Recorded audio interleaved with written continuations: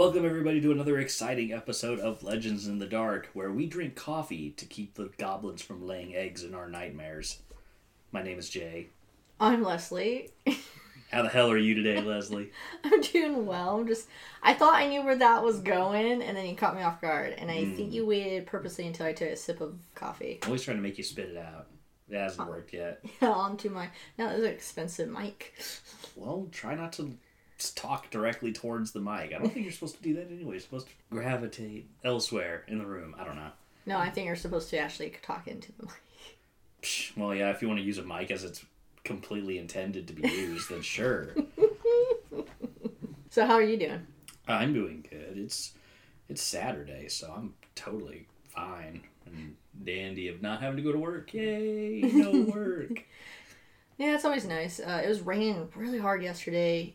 It's supposed to rain hard tomorrow, but it's really nice and sunny right now. I mean, it's cold. I wouldn't say it's sunny. It's like overcast, yeah, kind of. Maybe. But it's partly cloudy. Not really a lot of sun though, but the sun is out. Yes, the sun is out. Good Saturday. Good Saturday. So we're going to shake it up because you're actually going to go first because I have a little bit longer one tonight that took me a while because I did a lot of research. Right. I did barely any, and mine is extremely short, so it all complements it out rather nicely. What was that thing called when they... Synergy. Yeah. I think. Made up business words. I like you could have just said any word and be like, yeah, that sounds right. You would just believe anything I tell you, don't you? I do. Except for your urban legend.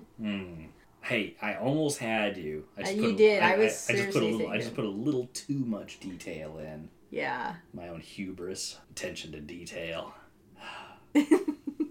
Anyways, yeah, I'm going first today. So where are you taking us? I am taking you to the year 1587, North Carolina, to Roanoke Colony. Most people probably know this. It's been around for the legend's been around for a long time. It has been passed down generation to generation since about 1590. We had a group of 120 English settlers mysteriously vanished. So back in the 1500s, England made their first attempts to settle North America on Roanoke Island, which was off the coast of North Carolina. The first settlers ended up returning to England just due to things like food shortages, conflicts with the native tribes there, and then returned a second time around, part 2 of Roanoke Colony, 1587, at which time Virginia Dare, the first baby born to an English parent in North America, was born. John White, who was the leader of the colony, left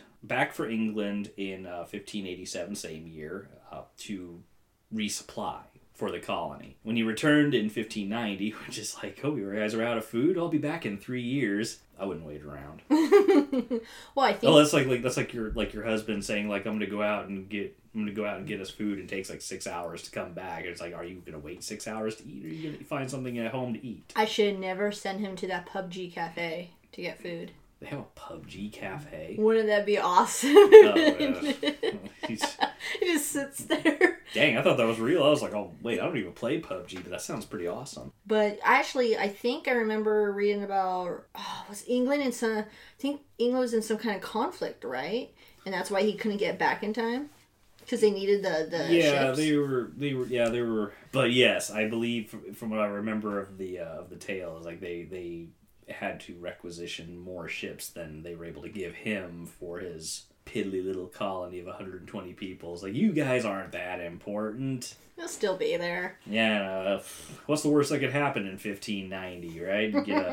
Get a splinter and die of syphilis or something. I don't think that's how you get syphilis. Who knows? It was 1590. Do you know how diseases worked back then? I don't think you do.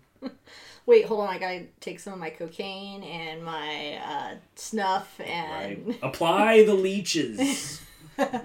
Okay, now they're I feel bleeding. like I have a demon inside of me. Okay, now they're bleeding. Yeah. Gotta love those bleedings. It was like the high point of their day, I think. That and eating bread and cheese, or whatever it is that they ate when they had no food. So, anyways... This is why Jay's not a historian. Yeah, that's right. I'm more of a drunk historian. watched that show on Comedy Central. I was like, what? That's how it actually happened? Oh my god. Oh, Drunk History? I love Drunk History because I'm always kind of want to look at the real history. I'm like, let's see how good they are. I'm like, wow, he was drunk off his ass, but he was pretty good. He was pretty accurate. What are you telling me that Jack Black isn't actually the guy who like started the hedge fund scam? Oh, did you see the one where Jack Black was also Elvis? I have not actually seen that because that was a good one. Because they haven't been posting them on Hulu very much lately, so I haven't seen a lot of the new I haven't seen the new season. So anyway, John White returns in 1590. Settlement was deserted. And this is only like a 3-year period. Now I know that's like a long time to wait for somebody to come back for supplies, but you figure they would probably just kind of at least hang around and try to not all die or something. Well, the woman who had the first baby was his daughter, and so that was his granddaughter. So you would think that they would have kept, like, at least stayed around or left more of a note than one word. Yeah. So as Leslie is spoiled, the later part of the story. I am so sure everyone and their mother has heard this story. Well, that being said, I don't jump ahead on your stories. You seem to love to jump on mine, though. Swear. Do you want me to cut that out and we just... No, it's already been done, Leslie. They already know your treacherous ways. You can't turn back the clock. I know, but I could cut it out. Damage has been done. So they've all disappeared. The only clue that he found was the word... I've always wondered if I was pronouncing this right or not. The Croatoan was carved into a tree on the site. Theories have varied on what that actually meant. Some believed that the colonists joined with the friendly Croatoan natives or were concurrently massacred by the unfriendly Wachis tribe. Nobody knows for sure. John White himself believed the word meant the settlers had moved to Croatoan Island, which was 50 miles away, to escape disease. Maybe that might have been an outbreak of some sort that they were trying to get away from. I think that's probably what happened. But a later search of the island found none of the settlers, so they went somewhere, but it wasn't there. Okay, so you know what's fascinating for me for this is... Actually, I'm not going to say anything because it might be jumping ahead in your story, so go ahead. Well, my story's basically done. Like I said, I didn't have a whole lot on this one. But my thing of that one, that story, is just like you said, though. Instead of just taking the time to carve one word in, which explains absolutely nothing about what happened, they had paper. At the very least, they could have, like, carved a full paragraph into, like, a log somewhere, maybe, or something. Say, like, Dear John... We have experienced very many great hardships in the 3 years you've been absent, damn you. We've been beset by all kinds of things, such as disease and demons and lack of leeches for our bleedings. Please hurry back with much haste. Love whoever the hell wrote this note. P.S. If you're not back in 2 years and 5 months, we will not be here anymore. Well, and it's hard to say because I think he's only supposed to be gone for like a year at most, a year and a half at most. So, and then when they didn't show up, like, you almost have to think, well, maybe he got, maybe his ship didn't make it back to England. No one knows where we are. We're starving. We have to move inland. And I think that's probably what happened. But what's interesting is I forgot which show I watched. But where they were saying that one of the maps, and I think it's in England, one of the maps when they re-look at it, there's this weird spot on it where, like, you could tell with the map maker put like something else on top, like their whiteout, quote unquote, at the time was getting another piece of parchment and kind of like putting it over it of this stuff when they want to like remove the parchment, but they also don't want to ruin the map. So I think they've been doing like X-rays or something, and there is another image under the map or under this part, and it looks like a fort, and they think that it was a secret place to meet in case anything happened on the island. And there is a theory that that's where the colonists may have ended up. And now I think they're trying to do archaeology near that area. And I can't remember. I know there's another island. They actually found some stuff that is from the 1500s. And they think it might be the Lost Colony. So I really do like that story. But you're right, because the shock factor is the guy left. took 3 years, came back, and there's nobody. There's nobody. And from what I remember is like there wasn't even signs of anybody being there. Like anything that could have been taken away was taken away. Like the only thing that was left standing was the buildings, basically. Yeah, and so it's really interesting.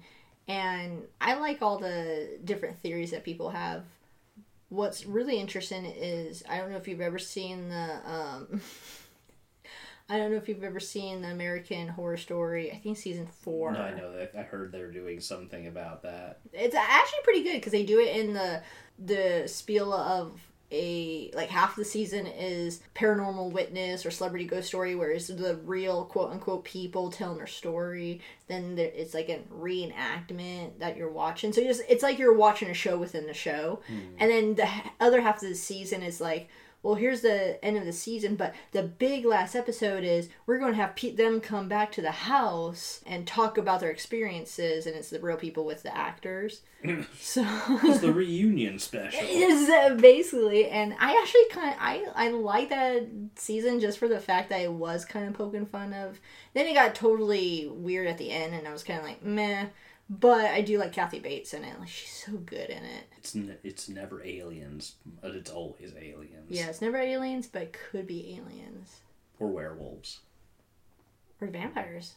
That's, it's funny that you would say vampires, because, like, what the funny thing is, the very first time I ever even heard of this story was not in, like, a history book or anything like that. I read it from a Thor comic book.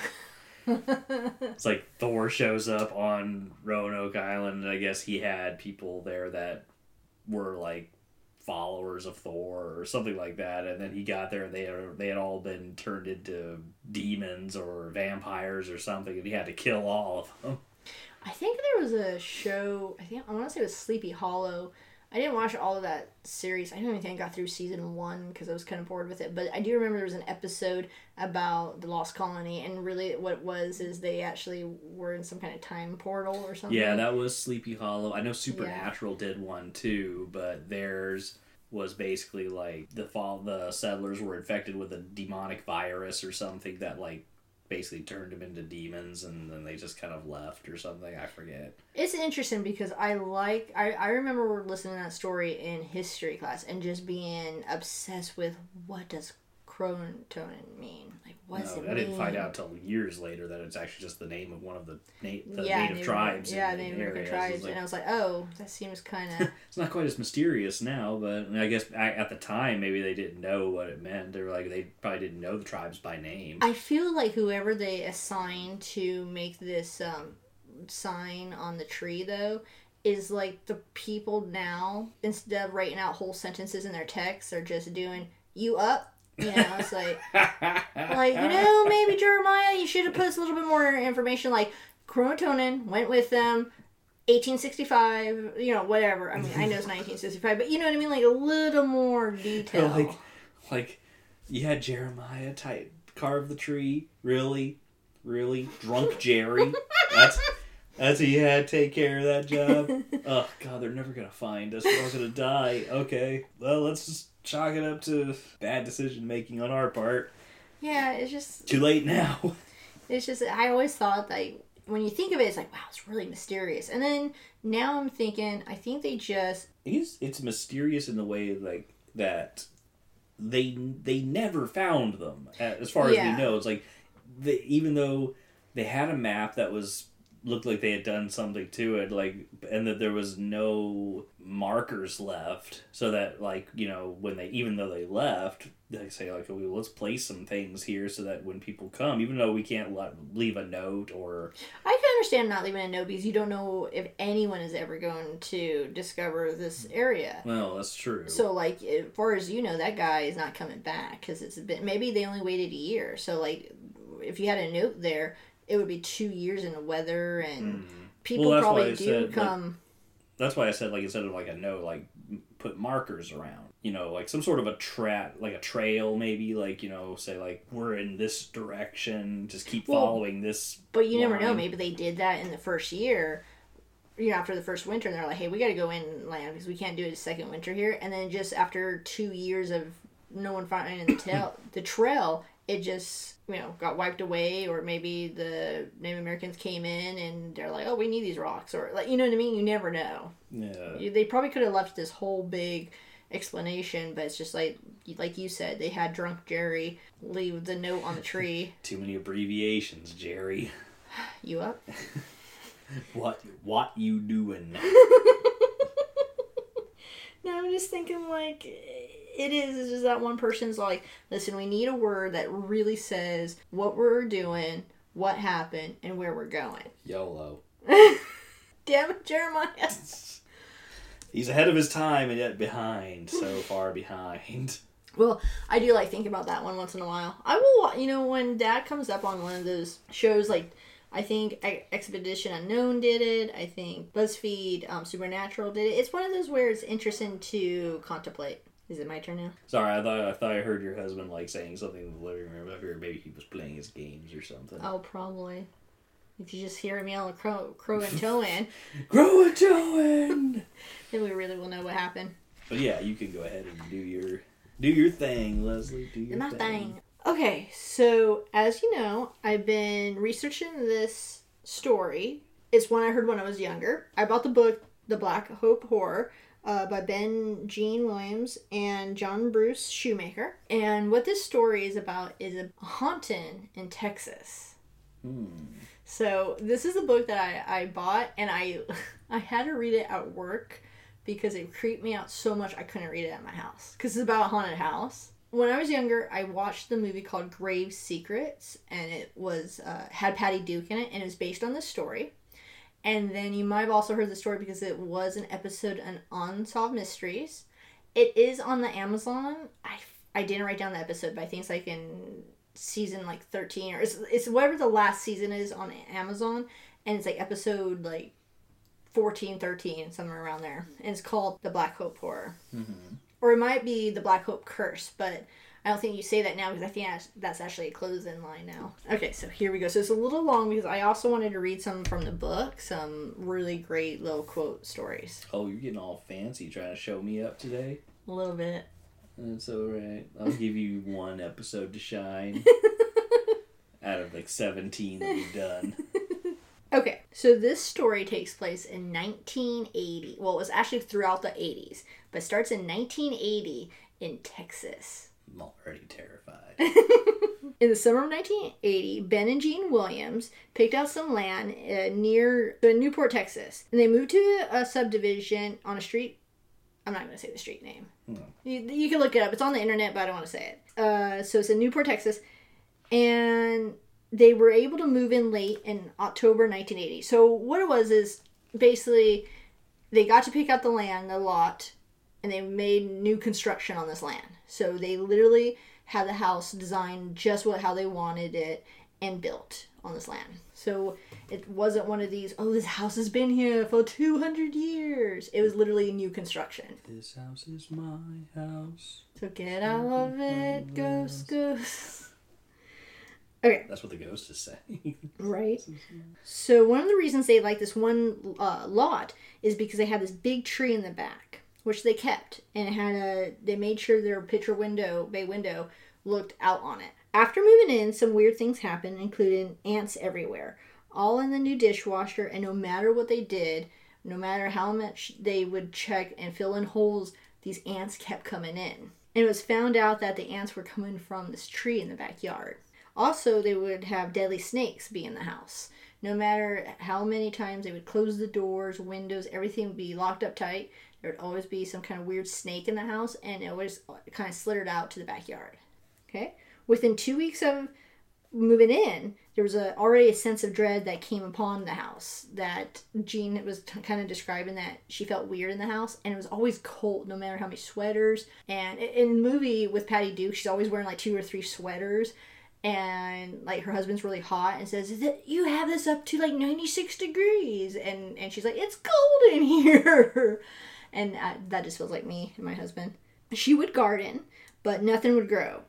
And they were noticing that they had these long rectangle depressions that they called sinks because they would go down a couple feet in their yard, which she was trying to use as a flower bed. But nothing would grow. And one day when she was digging, crows began attacking her.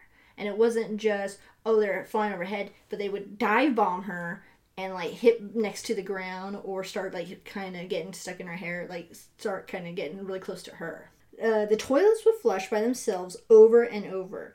In the movie, it shows it pretty good. The repairman would come over and they'd be like, there is no way this could flush. Do you mean it was just running? And they would try to fix it. And she was like, no, it's actually flushing. She says, no, it's actually flushing.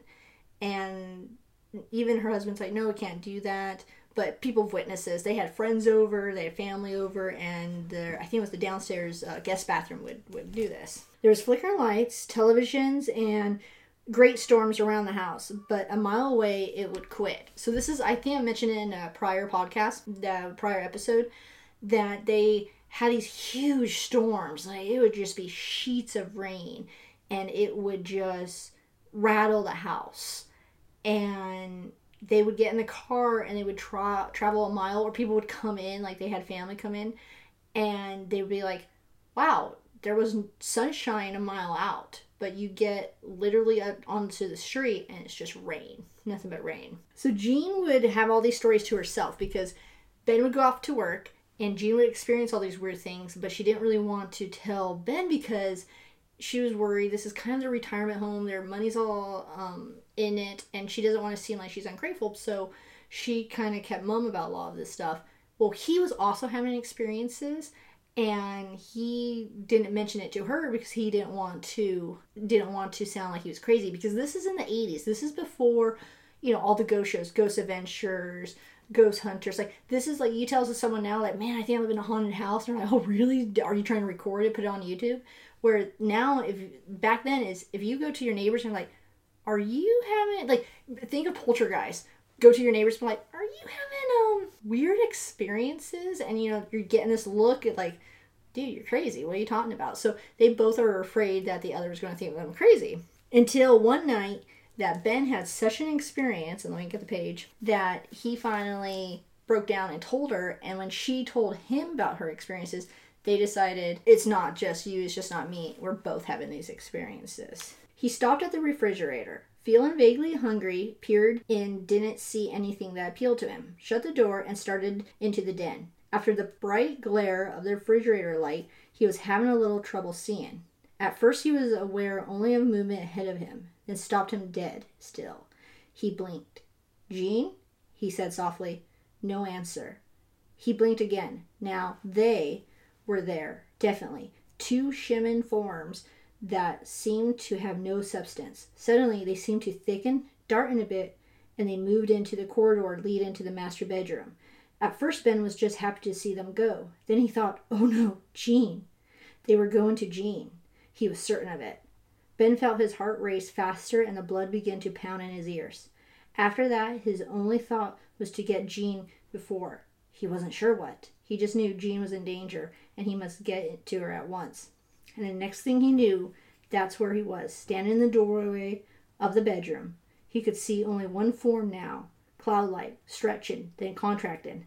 There was something particularly repulsive about it, and it was moving closer to Jean each second.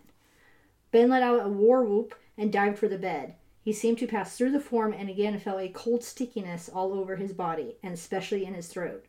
Jean woke up to find Ben hovering over her, coughing, choking, and turning red. And he talks about that in the episode of the Unsolved Mysteries, about how he followed this thing into the bedroom and tried to grab it and just passed right through it. So I'm reading this at work because I'm like, yeah, I'm not reading this at home. He let out a war whoop. Huh? Alright.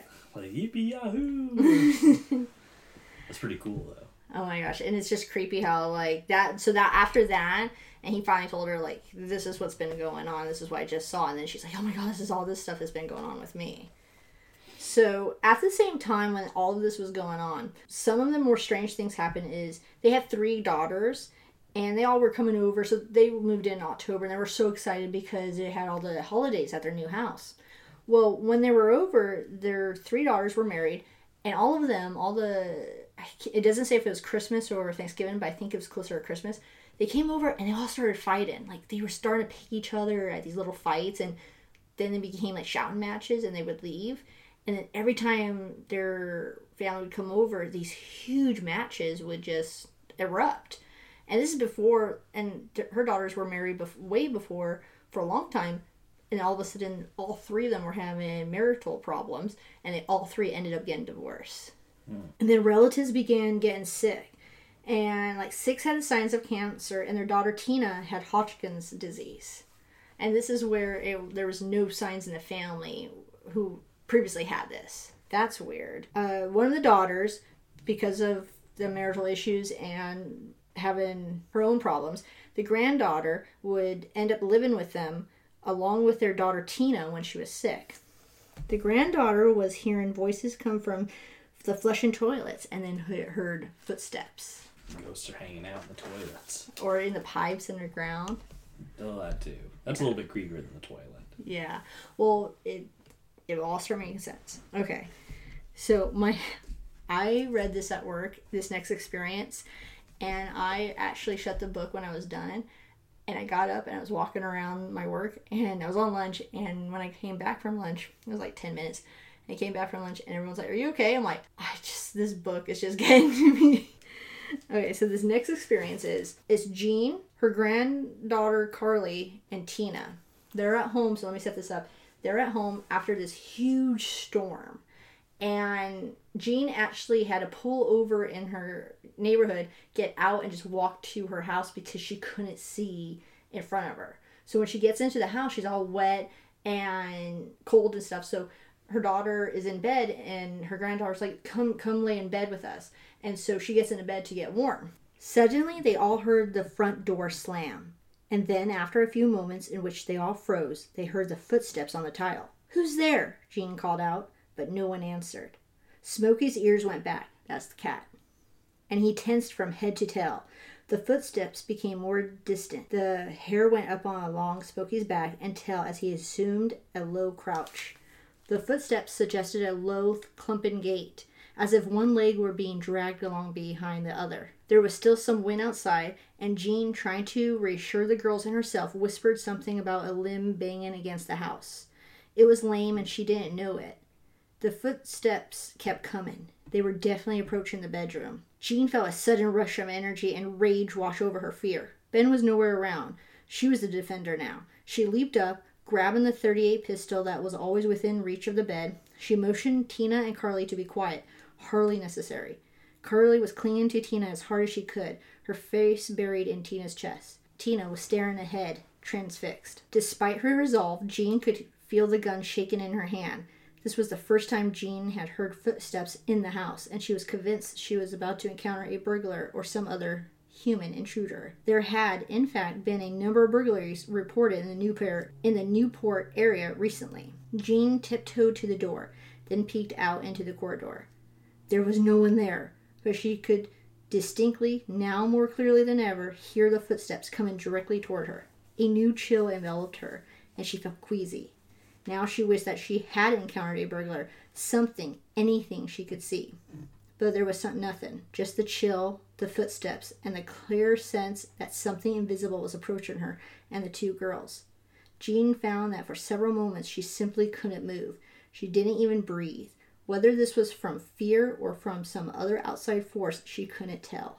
But she did hear the footsteps go right past her, and she did feel the cold, sticky feeling intensify as the thing, for that was how she conceived of it, passed by or through her. She sensed a bitter taste in her mouth that lingered for many minutes. Momentarily, she felt released and rushed back into the bedroom, where it had gone. Carly and Tina were still sitting in bed, backs pressed against the wall, pure terror contoured in their faces. Neither seemed capable of speech. So these footsteps is just, you're hearing them come to you. And then it just goes right through you somehow. And then, like, they went into the bedroom, and, like, the two girls are just, like... Like, they saw something. Well, they don't see anything, but they hear it's coming up right to the bed. And dragging a foot, apparently. Yeah, that's the creepiest thing to me. Like, oh, God, I'm still getting... That just sounded like more like it was drag. I guess that it would be a clear difference. Is like it sounds like whether somebody's a human footstep that's dragging another foot behind it, or like because I'm going to reference that, that Paranormal Activity movie where they had, like, they heard, like, footprints, but it was, like, when they did the little flower on the floor thing, and it was, like, hooves. It was because you never really know, like, they don't really say, like, or I guess maybe they do, so I'll let you go on. I'm sure they probably say... Oh, well, it just gets crazier from there. Okay. So other instances of birds attacking, there's one time she would go outside and these birds started attacking her by throwing acorns against her and the house. It's just like the weirdest thing. I don't know why it's like that. It doesn't even sound creepy. That just sounds funny to me. Like, they're like, caca! Oh, God. It sounds creepy to me because, like, I have a picture. I purposely took this picture because I was going into work one morning and it's 6 a.m. and I was going to work and there's all these crows on these trees and they just took off and it's just at least 500 crows and they're all in downtown and I'm watching them. And I just got my camera and I took a picture because it's just the creepiest thing. Now imagine them all coming at you with acorns. You know what they call a large group of crows? Murder. A murder of crows. Yep. There's probably a reason for that.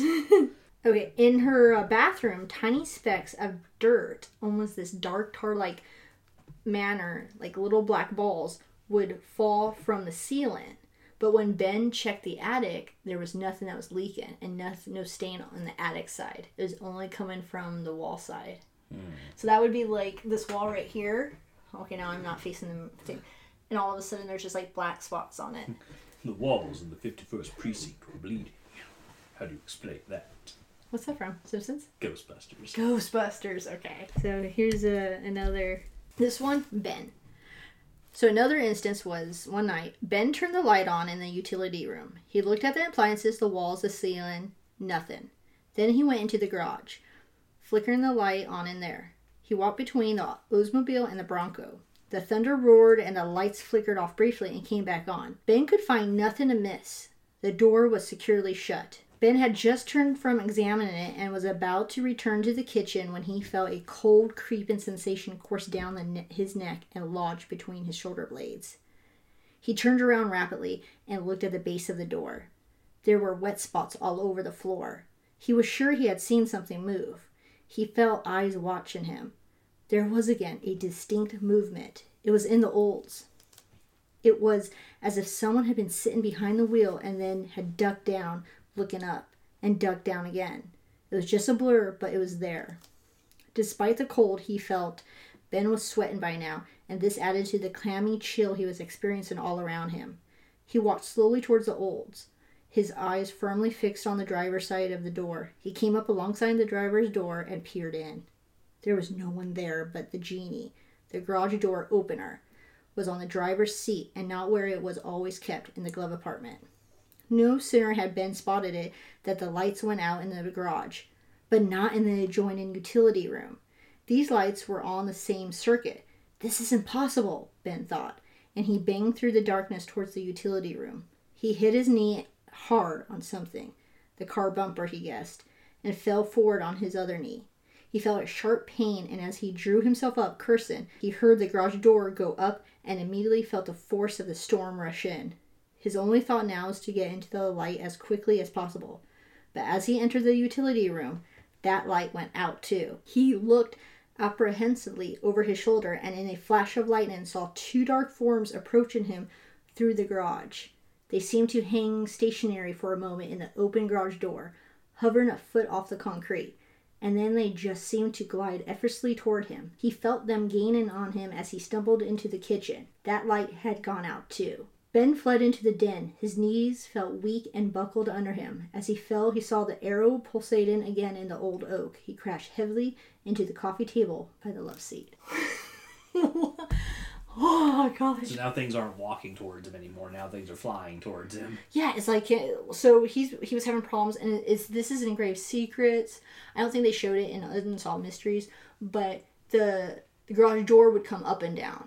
And he would have repairmen out, and they would tell him, maybe someone else has the code. Because that's happened to me before when I growing up. Like, it was really easy. Like, the remotes only had, only so many codes that you could put in. And you could have the same one as someone down the street, and your door would open. But I guess, I can't remember if it's in the book, but there was no way that everyone had the same code because he was pretty close to the neighbors.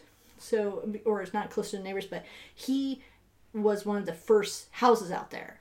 So it wasn't like, oh yeah, your neighbor not 2 blocks, but 2 miles away could have the same one. It's like, there's no one around here. And then later when more people came, it sounded more feasible. But then he's like, but this was doing it before people moved in. So how scary is that these lights are going off? You think there's someone sitting in your car. The remote is on the thing because the garage door went up and down. Oh, so whatever it is, they like to play with them. Basically, it was a lot of this stuff going on before they even know what was going on. And remember, this is again a time before people didn't study this stuff. So people thought, oh my God, I'm going crazy because there's weird things happening. The first instinct in this situation would be, I'm going to call an exorcist. Right? Because I apparently have something in here, and I know I'm not crazy. Okay, so I got one more from the book, and then we'll move on to my notes. This one, in the movie, in the Grave Seekers movie, they had this great scene where they see a shadow, and you could tell it's a girl, and they're like, oh, Carly, do you want something? And basically their granddaughter comes in with her cat, and it's like, oh, we're scared, and basically she climbs in bed. So, no whatever. But it sets it up because later in the movie, they see a outline of a man. You can tell it's a man, but they see a shadow, and they're like, oh, Carly, is that you? And then it gets closer, in the shadow you can see more is defined as a man, and Ben is saying, that's not Carly. And so this is the scene in their own words. Then a shadow appeared on the partially open bedroom door. Jean and Ben didn't move, didn't breathe. The shadow was poorly defined, but appeared vaguely human in shape. Then it turned slightly, and 2 points protruded from the top of the shadow, like tips of a very long ears or short horns, Ben would say later. Jean gasped, no longer able to contain herself. The shadow immediately disappeared. Ben sucked in a breath too, and immediately coughed. The air seemed sticky and acidic. So, like, how scary is that you're seeing this shadow, and it looks like it has, like, either really pointy horns or really pointy ears or horns, so like it kind of looks like a gremlin. Like I'm thinking like a gremlin, or you ever see that? Yeah, a demon. I don't think gremlins are usually like. Do they say if it's like a tall shadow or a short shadow or just a shadow on the door? Just a shadow on the door. Yeah. So bear with me. Here we go. Across the street, a family who would move in later after the Williams were the Haleys. Sam and Judith Haley moved into the new home in the summer of 1982. Even before they heard about any of the goings-ons with the Williamses, their construction workers would talk about graves and being these weird fences on the land. Where the depressions were, they also had these sinkholes where it was a rectangle sink. And some of the construction workers would talk about how there was these little fences around them. Kind of like, now we know it sounds like little grave sites. But they thought the construction workers were like drinking on the job. So in mid-September in 1983, they began excavating for a pool. One day, a man that Sam didn't recognize came to the house and told him about graves that were in the backyard. He showed Sam where the graves were and then left. Sam hired a backhoe to carefully dig up the spot. They found old wood and skeletons so fragile that when the police came and the coroners came and they lifted them up, it disintegrated. Like the bones were breaking apart. It turns out these were the graves of Betty and Charlie Thomas. The realization that the sink in the yards were graves, and many yards had them, upsetted them greatly. The Hanleys found out from another old man, Jasper Norton, that he knew of the bodies because he helped dig the graves when he was 14. The graveyard was called Black Hope. It was a cemetery built by the McKinley family, the family who owned the land before selling it to the developers. The plot of land that they sold was once housed the Black Hope Cemetery. The McKinleys had owned slaves, and this land was dedicated for their cemetery. The Hanleys sued the development company, and the Williams sued the builders. The Williams had no evidence. It's against the law in Texas at the time to dig up graves in a known graveyard. So basically, if they started digging, to prove that there's bodies, then they know it's a cemetery and that's against the law. So it's like a catch-22. So the builders are like, there's no bodies here, but if you think there are, you can't dig. So it's like... Exactly. I mean, you didn't hear my husband was totally like, oh, come on, seriously? That's actually pretty perfect. The Hanleys, they actually won their lawsuit and were awarded $142,000 because they basically sued the developer saying, you knew there was a graveyard here. The construction workers told you. This land, the McKinley family who sold it to you told you. You knew. So they were awarded this 142. But days later, the judge reversed the decision and they didn't get the settlement. Instead, the Hanleys ended up owing $50,000 in court fees. And this is in the 80s. Jeez. Right? So they were all just supposed to kind of roll over and deal with the fact that their houses were basically built on graveyards. Basically. The Thomases, since no one could find their families, were reinterred in the Hanleys' backyard. So they basically, the coroner came, they took them out. And then they put them back in. Yeah. I'm sure that didn't sit well with them. Yeah. I mean, the bodies. The experiences range from the Hanleys. They talked about their experiences range from shadows, having a clock that was not plugged in spark and work, and like going around. It was an electric clock. It was going around a lot, and it looked like it was on fire, like it was sparking. And when Judith went to go unplug it, it was already unplugged. So that's creepy. And then one night, Judith heard a sliding door open and close. She got up thinking it was her husband, but no one was around. She went back to bed, and the next day, when she went to go in her closet to find a red pair of shoes she wanted to wear, she found they were missing. Later, they were found on the gravesite in the backyard. In the Unsolved Mysteries, they talked about how they found out it was Betty's birthday and she liked the color red. Right? I'm going to take these. Like, I wouldn't be like, they're yours. If I find anything... You can have this, you can have the house, you can have the land. I'm just going to set fire to the whole damn thing and I'm going to be on my way. I will take that $140,000, No, they didn't get it. No, I mean, whatever money they sunk into that house to have built, just be like, I'm going to take that hit. Oh. I'm out. Because it's the 80s and recession and stuff, so their houses, it was basically what happened in 08 for us, the bubble. Basically, they couldn't sell their house, they would be in water. Like, there would be overhead, whatever the saying is. But, okay, so here's some sad. The Williams' daughter, Tina... She got better. Ashley Hodgkin's disease went away. She beat it. She met a man, because she was divorced. She met a nice man. They married, and they had a baby. And then one day, Jean, in the middle of their lawsuit, and basically the builders are saying, you can't prove that these are grave sites here. Jean was fed up with everything and began digging at at what she thought was the grave site. Mm-hmm. The area that she thought to dig was at the base of the old tree. On the tree, there was a marking of an arrow and 2 horizontal marks. They knew from a conversation with a man named Will Freeman that 2 sisters may be buried at the tree base. Jean dug at the base and something red began to run from the tree, like a weird sap. She would dig, then she would come in, rest, and then she'd go back out there and dig. Tina and her family came over one day, and after Jean began digging again, Tina... sorry... I'm just so sad. Tina started kind of arguing, like, stop doing this. What does it matter? Just leave it alone. And Jean went out there and continued digging.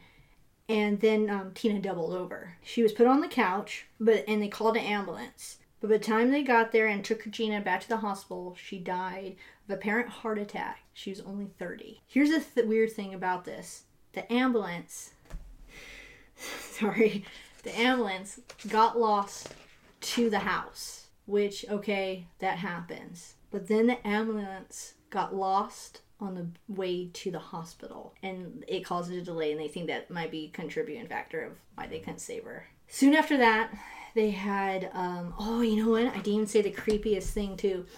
So they had another death. So they had multiple deaths. There was I think it was Jean's father who died. Jean's mother had moved in with them. They called her Granny. her brother died, and here's the thing, her brother died, I remember it was 3/19, I remember it was March 19th, I think it was like 1982. Her brother dies of this like rare form of, I think, blood cancer, right? A year later, exactly on the day, 3/19, 1984, so it was 1983, 1984, 1 year later, her father passes of the exact same rare disease. Like, how creepy is that? And her daughter goes through this hell of a disease, gets her life all together, and dies of a heart attack just this random day because she was upset. And so after that, they basically, what you just said, they didn't care. They were like, we'll take the hit. They packed up their car, like days after, they packed up their car and they moved to Montana. They moved back to Texas years later, but like they just moved, they would summer in Montana. And they moved up there, took everyone, all their family and stuff. And okay, so the neighborhood to this day, the neighborhood is still there.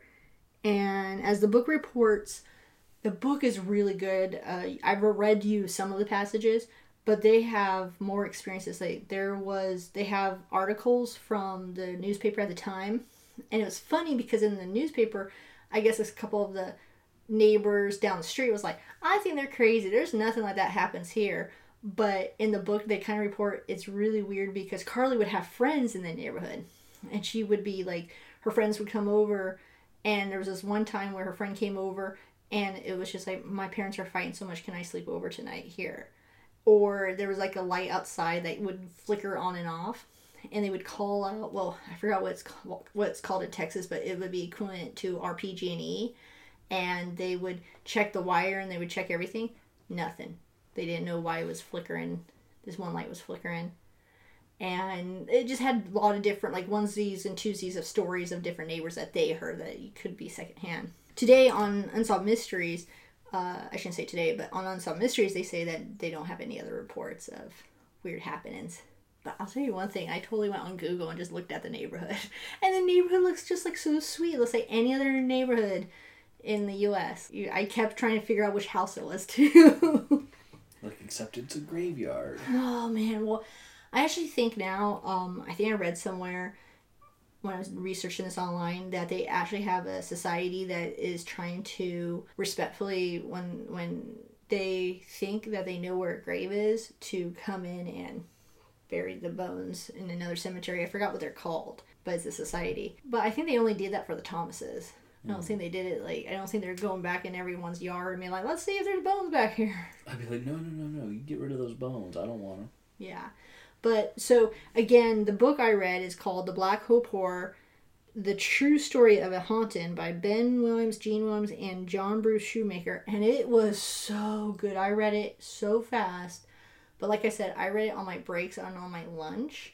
And there's a couple times where I had to, like, close it and just walk around because it was, like, creeping me out so much. Like, I just read you, like, some of the highlights, but there was a lot more stories like that in there. That was pretty good. I would say, like, it's... I don't know. If I were them, I would have already have left.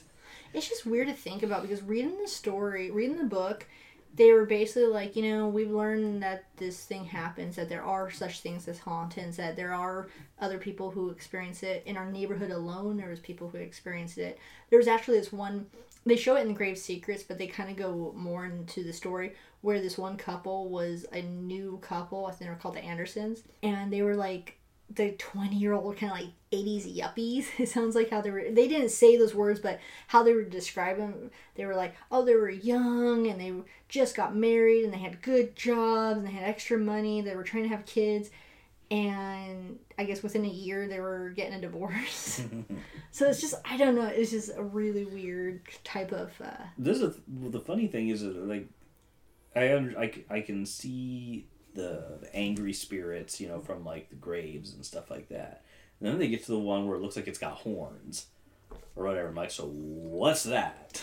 Well, what's in the book, it was really interesting because, so this development basically popped up and there was like 4 or 5 houses around them. Like, it wasn't a cul-de-sac, or I shouldn't say a cul-de-sac, it was just a dead-end street. And so they were talking about how there were some months where nothing happened, where they were like, oh, maybe it's finally over. Okay, well, that was a weird, 6 months, but look, nothing's happened. We don't hear something. We don't have the toilet flushing by itself. So they would like calm down.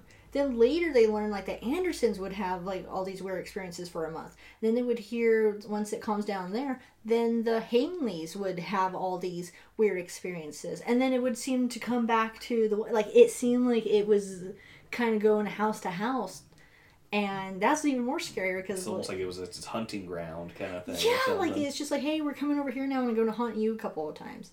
There was another one story, and it's really done really well in the movie, where basically it's this guy and he believes in it, and he was telling the story about how he woke up and there was like two figures, not shadows, actual figures standing at the end of his bed, and he's like, am I not right, honey? And like his wife was just like, I don't want to talk about it. Don't talk about it. And he leaves. In the movie, he comes home and you see them he's putting a for sale sign, and the Williamses go over and they're like, oh, you're getting out? And he's like, and he basically tells that he left for a business trip like in Austin, I think he says. And when he came back, he found out his wife basically left all her clothes, all their stuff, got like just her purse and the clothes on her back and left, and will not come back in the house to even pack up, and won't talk about what happened. And in the book, it kind of talks about that I can't remember, I think it was that there was multiple figures. Like for some reason, that house, you saw actual figures, and they were talking about how like, no, we saw, it looked like people, me and you, standing there. Like we could make out features. Yeah, and see that, oh my God, if you're home alone and you're walking through your house and you just see people standing there looking at you, I would do the same thing. I'd be like, oh, I'm out. And it was like, you guys can have it. Yeah. I mean, and that's one of my guesses, because like what they were talking about in the book is that they saw this experience, and then he came home and she was basically gone, went to stay at her mother's house and would not come back to pack up at all. So. Yeah, no, I wouldn't either. I really don't blame her. Like, I have no tolerance for that kind of stuff. Like, people are like, oh, let's go hunt for the supernatural. It's like, that's one thing, but you don't want the supernatural to come to you. Yeah, oh man, it was creepy. So the book, they, like I said, started in summer 1980. I think they finally left in 1987. They, right after their daughter died, because I think this was probably the fifth person in their family within like 3 or 4 years who passed away with this weird disease, where 2 years before they were healthy and everything. Like they're like the husband's mother lived in another city and basically was having trouble, and they're like, oh, you're going to live with us. And she basically stayed there for a week or so and was like, I'm not living here, and went to his sister's house like in Colorado, like got on a plane and be like, I'm not living with you, there's something weird there, and lived somewhere else. And when they all left, their only thing that showed that they had ever been there was a single word carved into a tree. Croatoan. It's weird because you have the word. I have an arrow with 2 lines carved in a tree. How weird is that?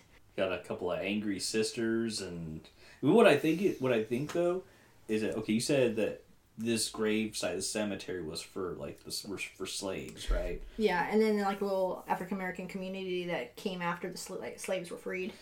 So, I wonder, because that's how they found the people who used to dig in the graveyards in the 30s. I wonder if like all that bad energy, like from whatever what they went through and stuff like that, right? Oh yeah. Like if it somehow manifested or summoned this other thing that was drawn to it, drawn to all that bad energy or whatever, and then it just kind of said, I like it here, and then just kind of stalked that whole area, and then when it was around, everything else started to kind of like get active. It was, when you read the book, it's so well written in the sense that it starts off small, like ants in the dishwasher. Who hasn't? Maybe it's just us in California, but I have been in houses where the ants outnumber you like 1,000 to 1. Like it's just, there's nothing, like the times where you can't even drop a piece of rice or something on the floor or a piece of sugar, grain of sugar, because there just be like 20 ants going after it. And what's funny for me, like ants don't bother me that much, is because I'm like, okay. I hate ants. Oh, I do too, but I feel like they're easier for me to deal with than the other problem that a lot of people tend to get cockroaches. I was like, cockroaches are a freaking menace, and they're scary. They are almost impossible to get rid of if they're bad enough. Like what was it when Becca and I, when we first got into our apartment, they were like, they hadn't sprayed or anything like that really all that good, and it was like, through our own sheer force of will, we got rid of them. Yeah, it's one of those things where, like, but, so you're reading the book and you're like, okay, that could happen to anyone. You kind of do that whole, okay, is this really on? And this always happens. You're in Texas, there's going to be snakes. You know, it's just all this weird stuff. And then it just, as the book goes on and as their years goes on, it intensifies and intensifies. And it just gets to the point where I'm actually reading this. Get out! Like, why are you still there? Like, it's almost like whatever was there was like what else can I do to these people? I mean, I think I've pulled every trick in the book that I know of, and they're still here. And then, like, there was a theory. I can't remember where I watched it.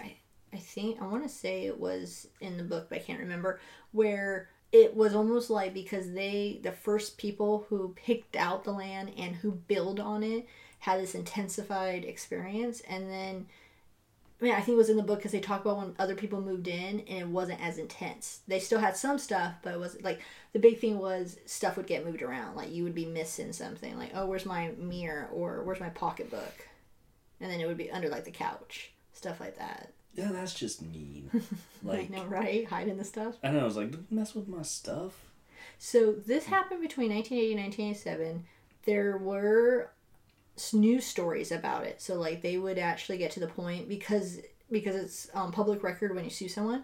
So when it got out, people used to come by the neighborhood and be like, in the movie, again, if you guys want to see Grave Secrets with Patty Duke, it was like a made-for-TV movie in the 90s. It's really good. It's on YouTube. Just type in Grave Secrets, and there's a great scene where basically these 4 teenagers are in a convertible, and they're all like, "Hey, man!" And they're standing outside their house, like, "Hey, man, is this where the haunted houses are?" And the guy's like, "No, you want 2 blocks over." Like, and so there was people sneaking in the houses and stuff, or up to the houses. But I'm almost certain, I forgot what year it came out, but I'm almost certain that they had to base a little bit of Poltergeist on this. Like, about them going to the neighbors, the whole digging for a pool, finding bodies. The whole thing was that the house in Poltergeist, wasn't that built on an Indian burial ground, though, or something like that? Yeah, that one was born on... No, it was born on a graveyard, because remember, he's walking up the hill with his boss, and they're like, "We want to put you in phase 2. And he's all like, "Oh, here's a cemetery up here. This is a weird place for a cemetery." So it's like, "Oh, yeah, we just, we had to move the cemetery from phase 1 and moved it up here." And at the end, when his boss is dropping him off, and he grabs him and says, "You didn't move the bodies, you only moved the stones." And they started yelling at his boss. I would have thrown him in the house, like, right? Like, you deal with him now. Yeah, so I forget what year Poltergeist came out, but I always heard Poltergeist was based on a park in Colorado. But I am about 99% sure it had to have been based on this. It has too many parallels. That if I was telling you this now as a story, you'd be like, "Okay, Leslie, this is Poltergeist." Well, there's lots of Poltergeist stories. Yeah. I'm going to say, like, one probably just stands out more than another or something like that, but they're all terrifying. But I still don't understand why a priest was never got involved in this, because I feel like they could have maybe done something about all that. In Poltergeist 1? No, in your story. Like, well, any of them, really, because, I mean, like, it's an angry spirit, right? And a poltergeist, and what's better to get rid of an angry spirit? A freaking exorcist. Isn't that their job? In the book... Again, I read this in January, but then I kind of got spooked out in the sense of I had to take a minute off of ghost stories, because I think mostly it was this one and a couple other ghost stories that freaked me out. But if I remember correctly, when I read this book, their religion, I forgot what type of religion they were, didn't really believe in ghosts. Because it was basically like it was either demons or not. Well, so basically they would go to their church, and their church would be like, "We can't help you." My church can't help me with demons? It's like, you guys I forgot. They talk about it in here. They do talk about their religion and about how, because they honestly felt like they were crazy. And actually in the book, so this book is actually interesting because in the last couple chapters, and the afterword, they have the other side, an international support group. And they basically had a P.O. box saying that if you have described, or if you have experiences like any of those described in this book, any experiences that might be labeled, quote, supernatural, and want to communicate in an atmosphere of trust and understanding, write to. And they basically have the thing. So they basically put themselves out there with this book and say, we understand what you're going through. You're not crazy. If you want to tell us what's happening. So it's like almost like they made a support group for... Just saying, if the Vatican would have been getting a call from me. Oh my gosh. Something was like, it's like, and I've mentioned this on every single ghost story that we've ever done almost. It's like, somebody call the exorcist, call the priest. Why do people just sit there in a house and deal with that? You know how you said that? It sounds like that meme. Call the exorcist, call the priest. You'll be haunting up in here. Like, hide your kids. Have you ever, hide your wives. Like, have you ever experienced a ghost, specter, or freaking Ghostbusters, right? But anyway, so that was the one I've been working on for the last month because it took me a while to read the book, just because it freaked me out. And I watched the movie again. If you want to watch the movie again, it's on YouTube, Grave Secrets with Patty Duke. You're like, I read the book and it freaked me out, and I watched the movie and it also freaked me out. And I watched the Unsolved Mysteries. It also freaked me out. I know. I went to, so our friend Julie rented the Unsolved Mysteries Ghost Collection from the library, from our local library, and I went over there. So when this was the first story that came on from the collection, I jumped up and did a little dance because, like, I know this story, and I'm sitting there telling them all the little facts, like, well, actually, this is what happened. Well, actually, this is also what happened. And they're like, shut up, Leslie. A little bit. So you're ruining our wine. Yeah, a little bit with ghost talking. Yeah. But anyway. We're going a little long, so I guess we better wrap this up. Yeah, let's do that. You know what? I'm going to let you do it this time. You're going to let me do it? I'm going to let you do the ending. Okay, well, I don't know. Let's see if you can remember what the ending is. Well, I'm just thinking we might need a new ending because when we first started this podcast, we wanted to do urban legends, like just those creepy stories that don't even need to be real. But then we keep finding really good real stories that were even creepier. So, like, our ending is like, these are all fictional. Well, I know this isn't fictional because this is a real experience that was even recorded in, court documents and stuff. How about we do this? Okay. Don't be afraid of anything we've spoken about on this show today, fictional or factional. Factual. Oh, how about this? And remember, these legends, they could be fictional, they could be based on fact, but wherever they are, there are legends in the dark. Good night, everybody. Good night. You like that? It's good. It needs a little bit of polishing, but it's not bad.